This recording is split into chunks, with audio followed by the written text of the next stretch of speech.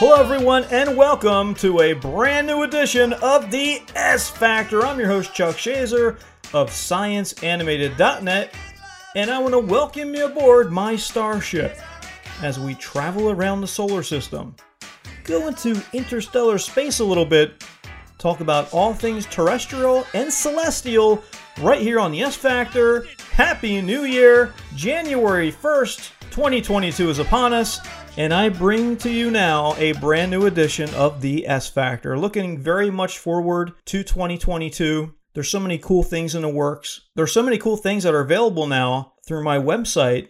I've been hard at work for you, creating some new animation, some new science content for you to enjoy, all family friendly, of course. You can check me out at ScienceAnimated.net, where you can find Science Animated Human Body, and also on your favorite podcasting service. Just type in the S Factor Podcast. You'll find me there, which is this show in podcast form. And you can also find me on your favorite social media channels.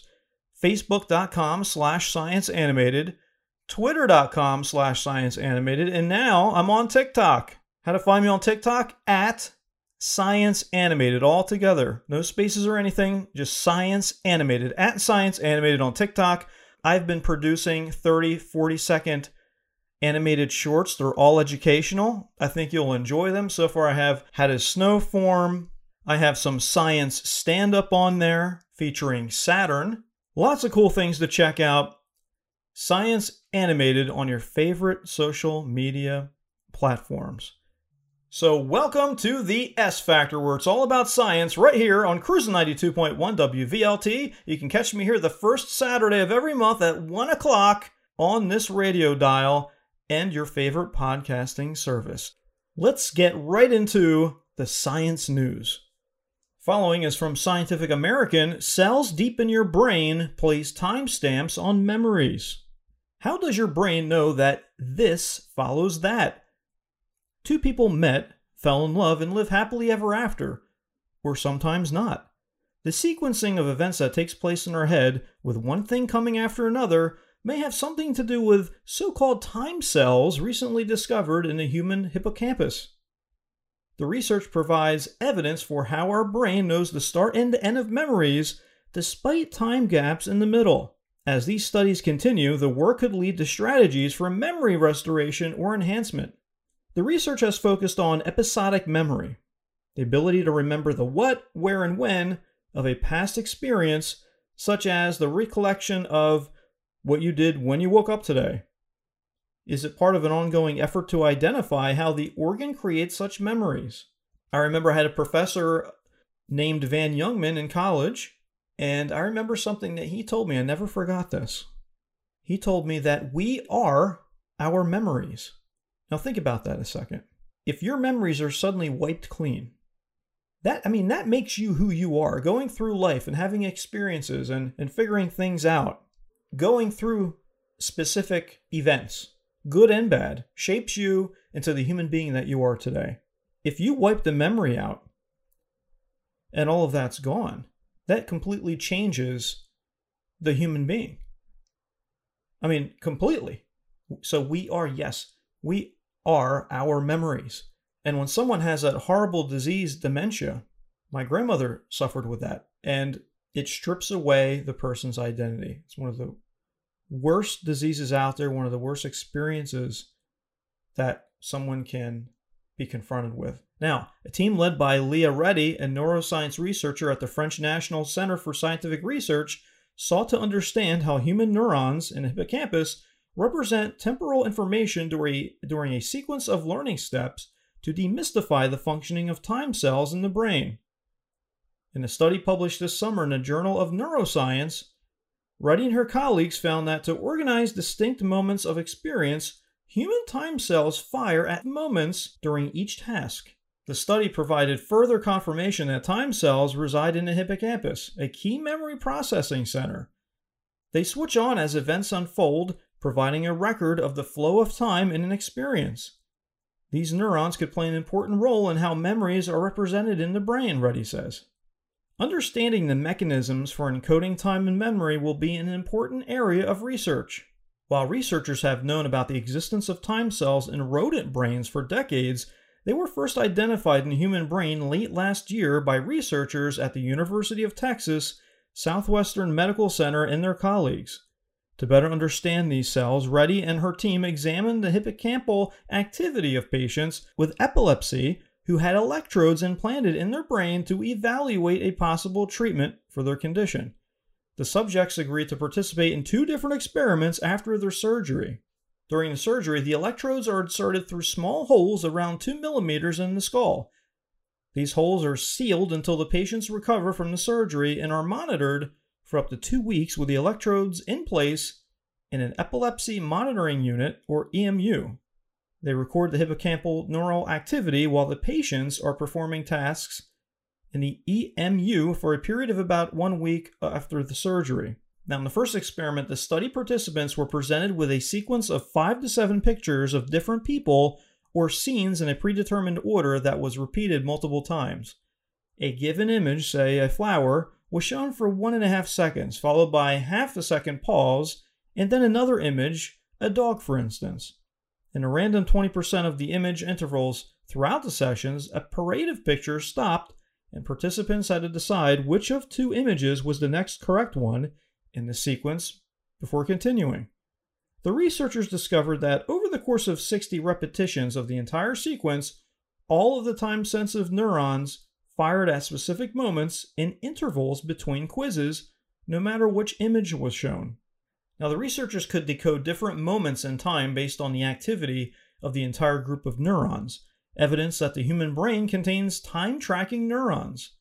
We think the population of time cells in the hippocampus is representing several different and overlapping time scales. The activity of these cells is present throughout the trial, providing a timestamp for the event. We don't fully understand how the memory is encoded, but the activity pattern across the hippocampus appears to simultaneously provide us with both the timestamp and the contents of the experience. How cool is that? The findings might explain why some people with damage to their hippocampi, one of which resides in each brain hemisphere, can remember events but have trouble placing them in the right order, a problem for patients with Alzheimer's disease and other neurodegenerative conditions.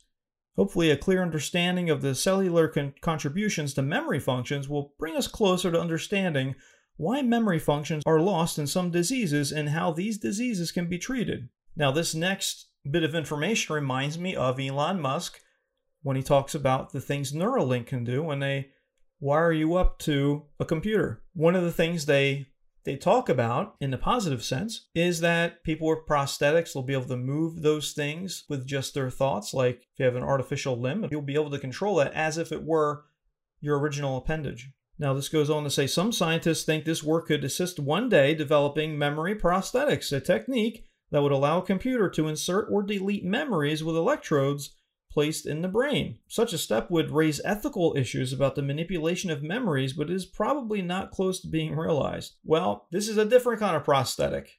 They're calling this memory prosthetics. So this isn't just wiring you up, wiring your brain up so you can move a prosthetic arm. They are actually talking about right here, inserting memories. I guess there would be some ethical questions about that. The potential technology could also be used for treating post-traumatic stress disorder or Alzheimer's. It could be tempting to develop such devices so that memories can be deleted or inserted, but I don't see how these devices could be regulated to prevent misuse. I think a more reasonable strategy is to focus our efforts on preventative treatments of memory disorders. So we learned here about timestamps that are on memories, how our brain kind of puts our memories in order of time. And we also learned that they're developing ways to help people that have memory damage by inserting memories in them. What do you think about the ability, and we're not there yet, of course, but what do you think about the idea, the concept of inserting memories into a person and how that could potentially be misused? I want you to contact me. I know this is a pre-recorded show, but you can contact me via email. I love communicating back and forth with my audience here. You can send your emails, your questions to info@scienceanimated.net. info@scienceanimated.net. Also, I want to send a big thank you out to you guys that purchased Science Animated, the Human Body DVD or the stream. That is a great gift to give not only during the holiday season, but also any time of year. whether it's a birthday, it's a gift of education, it's wholesome family entertainment, and it isn't boring.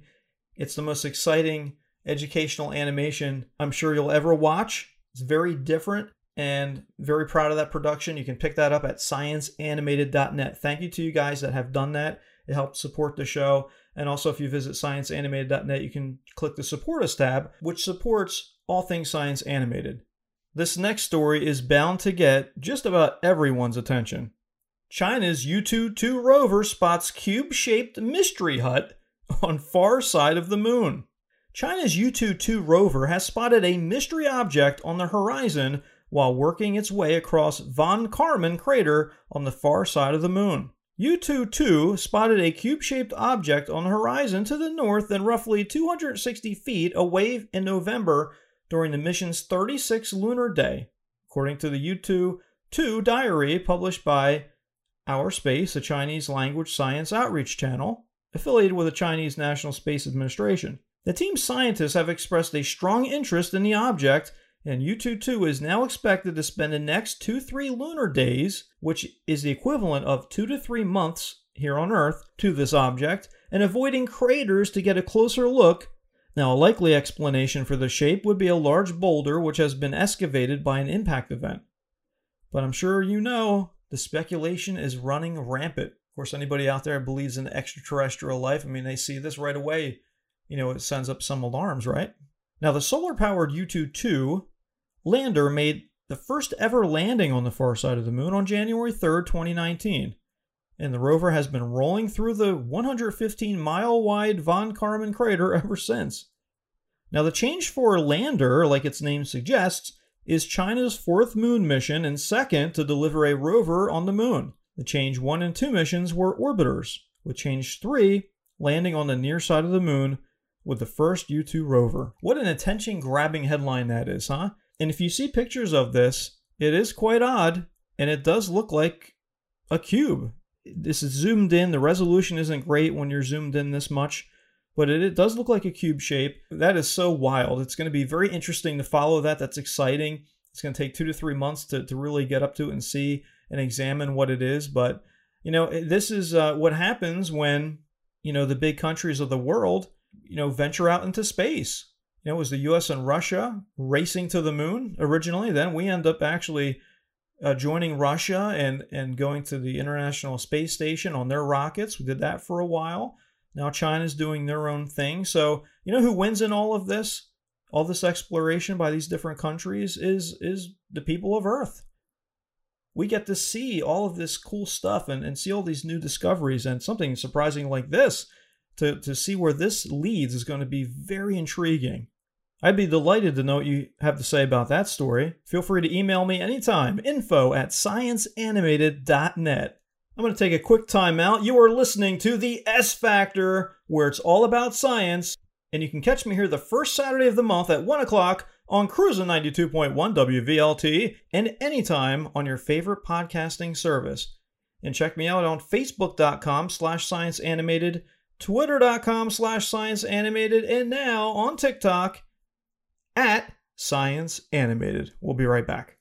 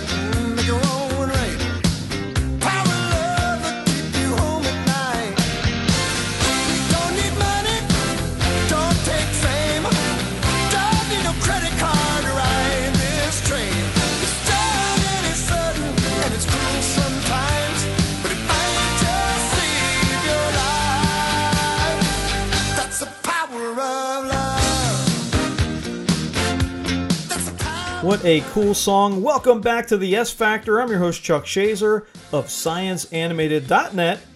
And if you enjoy learning, if you dig science and technology, you have found your home here, right here on the S Factor, the first Saturday of the month at 1 o'clock on Cruise 92.1 WVLT and your favorite podcasting service. Or check me out on social media, facebook.com/scienceanimated, twitter.com/scienceanimated, and TikTok. You can find me at Science Animated on TikTok as well now.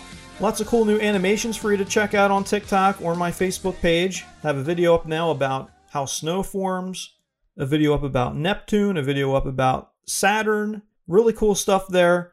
There are so many new animations right on the horizon, ready for you to enjoy and share with your family and friends, teachers, if you have homeschoolers, and of course, Science Animated, the Human Body, the DVD or stream can be found at ScienceAnimated.net as well. So welcome back. Let's dig right into more science news here. This from Wired. Growing peppers on the ISS is just the start of space farming. This is a cool story. Think about it. Elon Musk, you've got Jeff Bezos, you have the world's richest people ready to take us into our solar system with the distinct objective of colonizing our planets right here in our very own solar system. Most likely start with the moon and then move forward from there, probably moon, Mars, and so on and so forth. And you know, when you do something like that, you got to figure out, how are we going to feed these people? How are the inhabitants of the moon, the future human inhabitants, settlers on the moon or Mars, how are they going to eat? Well, if you watch the movie The Martian, I think with Matt Damon, you kind of got an idea about how they're going to do that. But let's see what Wired has to say about this. Now, unburdened by the constraints of gravity, red and green peppers jut out of a 45-degree angle inside the artificial plant habitat, a sort of space terrarium not much larger than a microwave. 4 chili pepper plants stand effortlessly upright despite the dozens of glassy fruits weighing them down. These plants have lived entirely in space. Their leaves have never been chewed on by insects or rustled by the summer breeze. Their stems are unfamiliar with bending towards the sun's arc across the sky. Scissors glint under the tank's white and blue lights as astronaut Mark Vanderhei and his team snip the stems of those that are all ready for harvest. The peppers whirl around their hands until the astronauts catch them and tape them against a board to photograph. Back on Earth, the Planet Habitat 04 team of engineers and plant scientists are observing and conferring with the astronauts. Of the 26 peppers in this batch, only the 14 finest will stay on the International Space Station for consumption. The rest will be wrapped in foil, sealed in a Ziploc bag, then frozen at a brisk 80 degrees until they come roaring back to Earth in the next cargo capsule to be studied later. Now, after the 130-day growth cycle, the astronauts remove the plants from the module and trash them. Project Plant Habitat 04 is complete. Now, since 2014, NASA has experimented with growing lettuce in space, an endeavor that relies on highly specialized technology over 50 years in the making.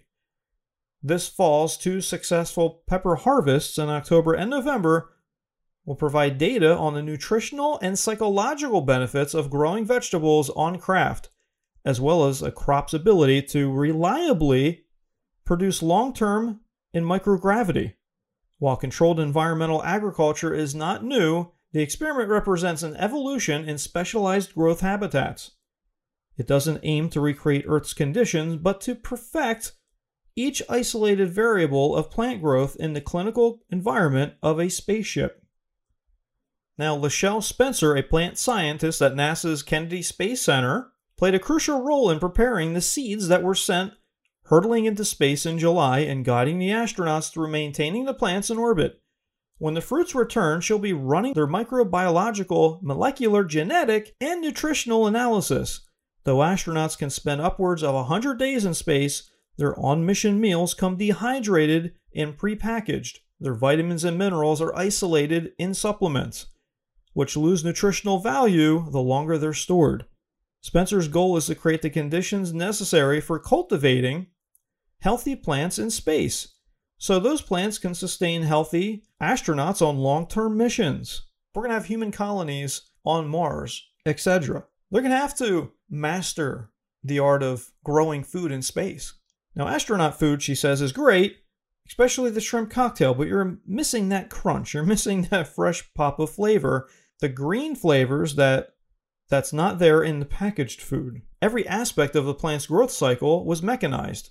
Seeds were planted along with a specifically developed fertilizer in a soil-less clay medium, and each quadrant was equipped with salt-absorbing wicks that protected the seedlings from scorching due to the saline residue of the fertilizer. Once they germinated, the astronauts thinned the plants until there only 4 remained. The 180-plus sensors controlled every aspect of their growth conditions, including adjusting the colors of the lights to stunt their growth and keep them at a manageable 2-foot height. Despite the highly controlled growing environment, microgravity affected the plants in some more unforeseen ways. Without a gravitational tug, the flowers and their pollen-laden stamen grew facing upward. Ironically, that thwarted how the APH was supposed to pollinate them. By using fans that pulsed soft bursts of air meant to mobilize pollen the way a breeze would. Instead, astronauts had to fill in as knockoff bees, manually pollinating them, one plant at a time. You know, in past S Factors, I've talked about the incredible importance of the honeybee and how honeybees, the drones, all they are concerned with is collecting that nectar, bringing it back to the hive, right? We consume the honeys that the bees produce. But as the bees are doing that, as they're going about their business, they're pollinating plants. That is how we get our food. That's how we get most of our grown food. It is from the bees pollinating it. That's why they are so incredibly important. So in this situation, there are no honeybees in space. So the astronauts had to actually manually pollinate. Now, as you can imagine, microgravity also posed challenges to watering. As demonstrated by the Canadian Space Agency, water behaves differently in microgravity than on Earth. Unable to fall, flow, or ascend, water creates a layer enveloping the surface of whatever it clings to. But clinging water can suffocate a plant's roots. Chili peppers don't like their feet wet. Now, bioregenerative practices are the name of the game for long-term space crop production.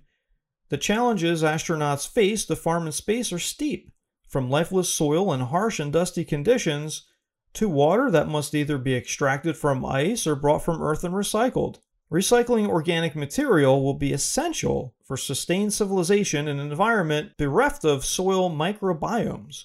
Earthbound farmers who also seek to restore and maintain soil health have developed regenerative techniques to steward interdependent animal, fungi, and plant ecosystems that recycle organic material, create appropriate growing conditions, and amplify genetic diversity.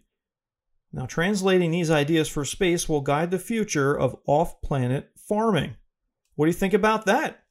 So as you can see, Elon Musk, Jeff Bezos, these billionaires that are pushing us towards the heavens, pushing us towards the stars, where I honestly believe we inevitably have to go. Events that are out of our hands, very dangerous things that can happen. There are naturally occurring, cyclical Earth events that could wipe us out, and there are things that could come from space suddenly. Maybe we would have a warning where we could try to figure out a way to take care of an asteroid or something of that nature, but you know, you've got these solar flares that could hit us and knock out our electrical grid. That actually is something that we should take care of by hardening our grid. But then you have things like, you know, supernova event or rogue planets that might be bouncing around out there. We'll get into that in a little bit. I've talked about those before. The point is, Earth can be a hazardous place to be. We've been very blessed that nothing has happened here geographically to really knock us off our course in our development as a civilization. But to be on the safe side, just like Professor Hawking recommended before he passed away, we're going to have to colonize space. We want to put humans on the moon. We want to put them on Mars, just to give us a better chance to survive as a species. We should be on more than one planet, more than one place. This research of growing food is essential to that, very much so. I'm going to take another quick time out. You're listening to the S Factor, where it's all about science. If you dig this kind of content, you can check me out on your favorite podcasting service. You can check out all of the past S Factor radio shows, all of the topics, of which there have been many. I've been on Cruise 92.1 WVLT for a little over 2 years now. I have talked about all kinds of stuff. You can check all those out on your favorite podcasting service. Just go to whether it's Apple Podcast or Google Podcast, type in the S Factor Podcast, and you'll see me there. Give me a like, give me a share.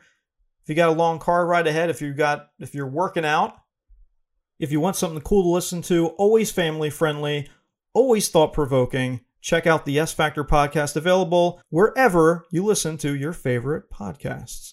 I'll be right back. Would you like to get into better shape, lose weight, have more energy, be toned, be stronger, be faster, have better endurance? Well, there's a solution.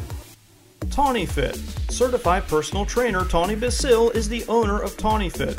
And having Tawny Basil as your personal trainer can help you get the results you're looking for. Now, whether you want to go to a gym with Tawny Basil and have her by your side showing you the right way to do the exercises, coming up with the perfect plan for you with your goals in mind, with your personal goals in mind, that's one way you can do it. Also, if you don't want to leave the home, you can do training virtually with Tawny Basil.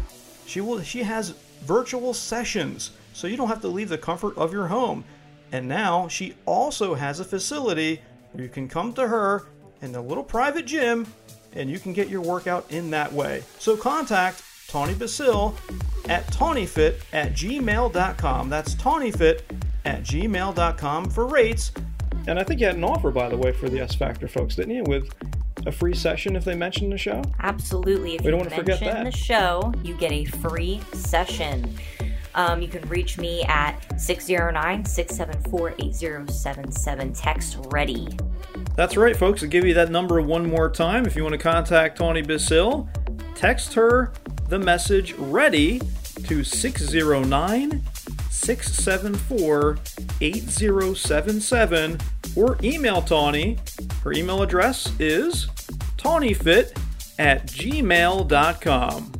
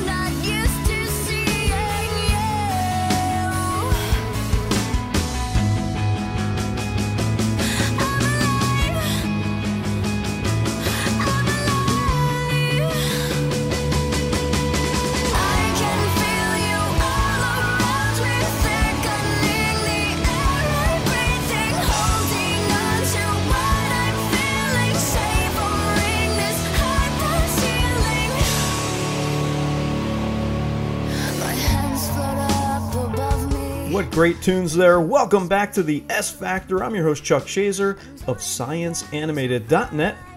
And you're listening to me right here on Cruising 92.1 WVLT. You can catch me here the first Saturday of the month at 1 o'clock on this great radio station and your favorite podcasting service. Just type in the S Factor Podcast. Now, as you know, if you've been listening to the show thus far, today we've been talking about a lot of space news. There's so many cool things going on when it comes to our exploration into the great unknown. Now, did you hear about the James Webb Space Telescope that we're setting up right now? This is a cool story from The Verge. Now, following the revolutionary and successful launch of the James Webb Space Telescope, or JWST, into space on Christmas Day, NASA announced some unexpected news about the telescope's future. Its science mission is likely to last significantly more than 10 years, more than double the minimum time for the mission. Now, initially it was projected to be operational for 5 to 10 years, but NASA's latest analysis released today found that the telescope will likely have enough propellant to support scientific operations for even longer. According to NASA, the extra propellant is thanks to the precision of the Ariane 5 rocket that the telescope was on when it was launched into space. It is also due to the precision of the first and second mid-course correction maneuvers, small trajectory tweaks that the spacecraft has completed in the days since launching, setting it on a path towards its destination 1,000,000 miles from Earth. Think about this, folks. Do you know what this means? This is going to be the most powerful telescope we've ever had. And it's out there in space. And its destination is going to be 1,000,000 miles from Earth. This is a game changer as far as what we're going to be able to see out there in space. According to NASA, the precision of these maneuvers leaves the spacecraft with more propellant it can use to maintain its final position for observing the cosmos. The space agency warns, however, that many factors could ultimately affect the lifespan. The potential extension of scientific research is reminiscent of the Hubble telescope, which is widely considered the James Webb telescope's predecessor.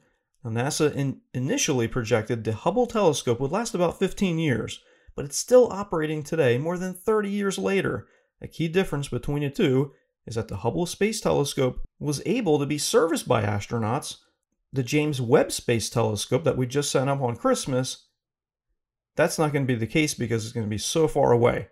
Now, the James Webb Space Telescope collects infrared light and is capable of imaging objects 10 to 100 times fainter than what the Hubble can see. Now, the launch trajectory's accuracy also allowed the James Webb Space Telescope to deploy its solar array a bit early. So there is a chance that the James Webb Space Telescope can last much longer than they're projecting. So it's going to depend on a few factors there, but it's going to be so far away we're not going to be able to work on it, but it's going to be astonishing to see what images the James Webb Space Telescope will capture. That's what I mean when I say there's so much exciting news coming out of NASA, and when you think about what these billionaires are doing, like Elon Musk, when it comes to space exploration, I think we're really on the ground floor of something big, or some big moments ahead.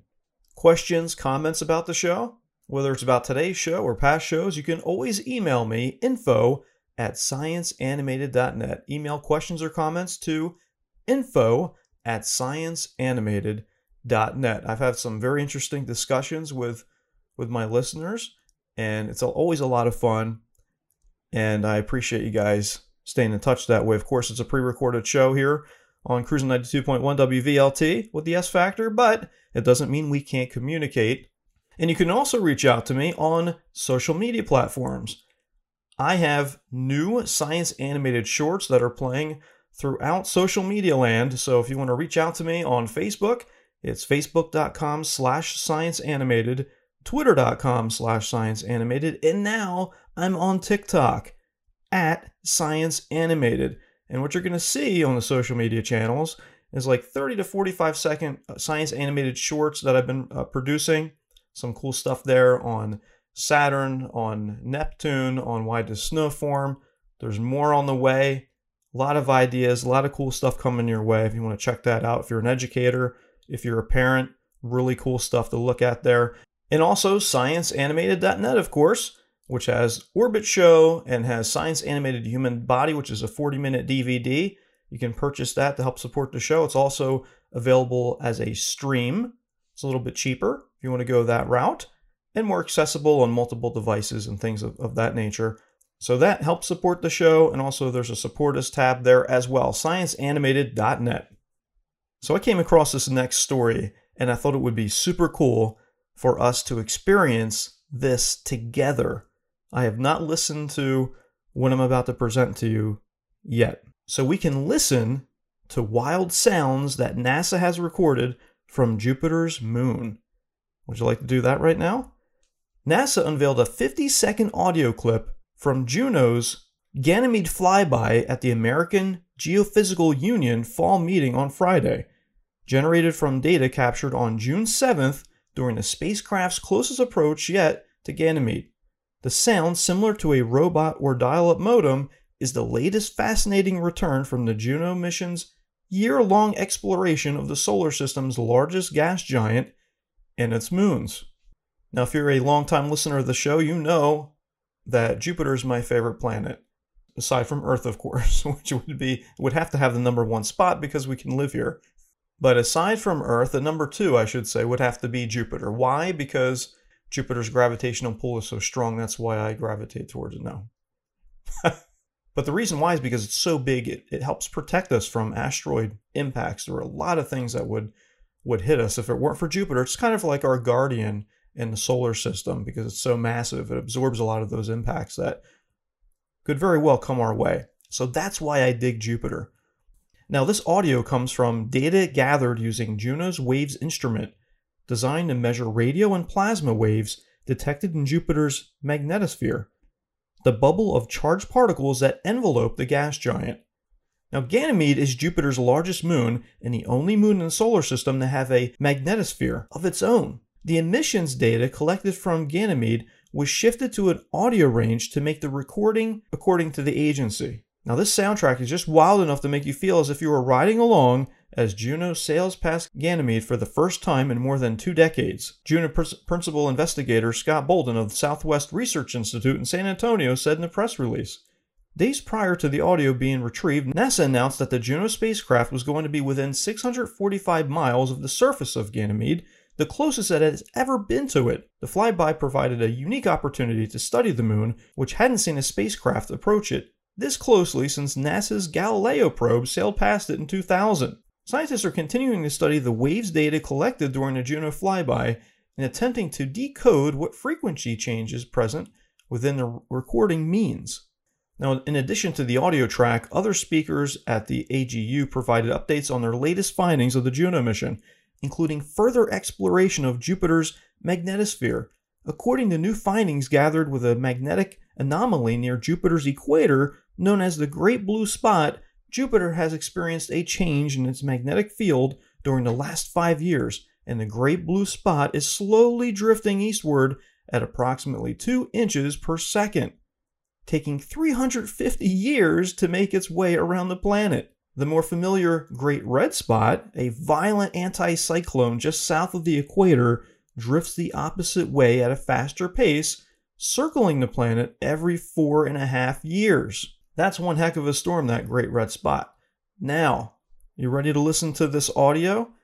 Now remember, this audio comes from the radio and plasma waves that were detected in the magnetosphere. So this is the sound of Jupiter's moon, Ganymede.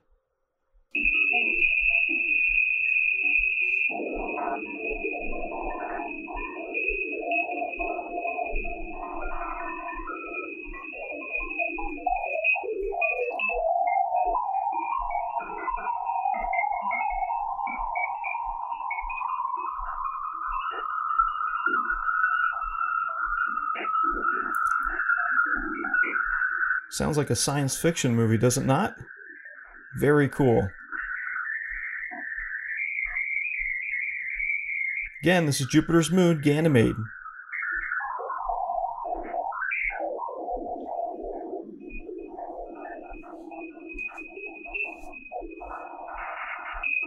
Now, those sounds that you just heard came from Jupiter's moon, Ganymede. Now, let me tell you a little bit about that moon. Now, it's bigger than Mercury and only slightly smaller than Mars. Ganymede may host more water than all of Earth's oceans in a subterranean ocean about 100 miles below its crust. And those sounds that you just heard from Ganymede, just to put this into perspective, Ganymede, just to give you some idea of how far away this moon of Jupiter's is from Earth, it is 516,955,000 miles from Earth. So that audio came a long way. And you heard it right here on Cruising 92.1 WVLT on the S Factor, where it's all about science. And that's about as cool as audio can get from space, right? It sounds like science fiction. It sounds like something you'd hear from a science fiction movie, but that was a real sound from Ganymede, Jupiter's moon. Now, earlier this year, I devoted the main topic of one of my S Factor shows to the subject of rogue planets. I hadn't really heard of that too often before, if at all. And since then, it really intrigues me. It intrigued me then, and it intrigues me now. Because we usually think of, when you think about threats to Earth, asteroids, comets, those things are always in your mind. At least they're in mind if I think about threats from outer space to Earth, threats to our existence. So when I discovered rogue planets, when I found out about them, I thought they were quite interesting. I mean, here you have a rogue planet makes an asteroid or a comet look like child's play. I mean, these are full-size planets that are roaming around the galaxy. They are not bound to any star's gravitational pull. Maybe they were at one point. Something happened and knocked them off course. So they came up again in the news. I just want to go over this real quick because, again, it's just a very intriguing topic. Astronomers discovered dozens of rogue planets roaming the galaxy without a star. It's not the first time astronomers have discovered so-called rogue planets, but they thought it was a somewhat rare phenomenon until now. According to new research published in the journal Nature Astronomy, scientists have recently discovered an impressive number of these elusive exoplanets, 70 or more. It marks the largest such group ever spotted roaming the Milky Way, and it may be a crucial step in understanding the origins of the mysterious galactic nomad, scientists say. We do not know how many to expect and are excited to have found so many, said the author of the study in a press release. Most exoplanets are spotted using observations of their host stars, so finding these orphaned planets is considerably more difficult. But using decades of research, the group of scientists saw infrared energy emitted by between 70 and 170 of the gas giants, young enough to still emit a detectable heat glow. We measured the tiny motions, the colors, and luminosities of tens of millions of sources in a large area of the sky. These measurements allowed us to securely identify the faintest objects in the region, the rogue planets. The planets were discovered using a series of telescopes located both on Earth and in space, including the European Space Agency's Very Large Telescope and Gaia satellite. The planets with masses comparable to that of Jupiter are located within the Scorpius constellation. The findings indicate that there could be a treasure trove of cosmic wanderers just waiting to be found. There could be several billion of these free-floating giant planets roaming freely in the Milky Way without a host star. And finding more of these types of celestial travelers will help scientists understand their origins. Some hypothesize that they formed from the collapse of a gas cloud that is too small to form a star companion, while others believe they could have been booted from their original parent system. Astronomers hope to continue their research using the forthcoming extremely large telescope, currently under construction in Chile's Atacama Desert. These objects are extremely faint and little can be done to study them with current facilities. The ELT will be absolutely crucial to gather more information about most of the rogue planets we have found. That's from CBS News. These rogue planets to me are terrifying. It's intriguing and terrifying at the same time. You don't want one of these things coming into our solar system, that I can tell you. But it's a phenomenon that I'd rather it be rare, but according to the most recent findings, they think they are quite plentiful out there. And that is just something that's really even hard to wrap your head around, this free-floating planet. Whoa. Awesome, awesome stuff. I love bringing stuff like that to you right here on the S Factor. I want to thank you for joining me today. Happy New Year. It is 2022. I want to wish everyone out there a very healthy and prosperous new year. And as always, I want to thank you for your support of the S Factor and science education here. That's what ScienceAnimated.net's all about. That's what this show is all about. And you can catch me here the first Saturday of the month at 1 o'clock on Cruise 92.1 WVLT or anytime on your favorite podcasting service. Just type in the S Factor Podcast. This show is such a pleasure for me to bring you. And if you want to check out any of my science animations, please do so on all the social media channels, facebook.com/scienceanimated, twitter.com/scienceanimated, and on TikTok @scienceanimated, and of course, ScienceAnimated.net. Until next time, everyone, be well and stay curious. This is Chuck Shazer of the S Factor. Take care, everybody. You have been listening to the S Factor, brought to you by ScienceAnimated.net on Cruisin' 92.1 WVLT.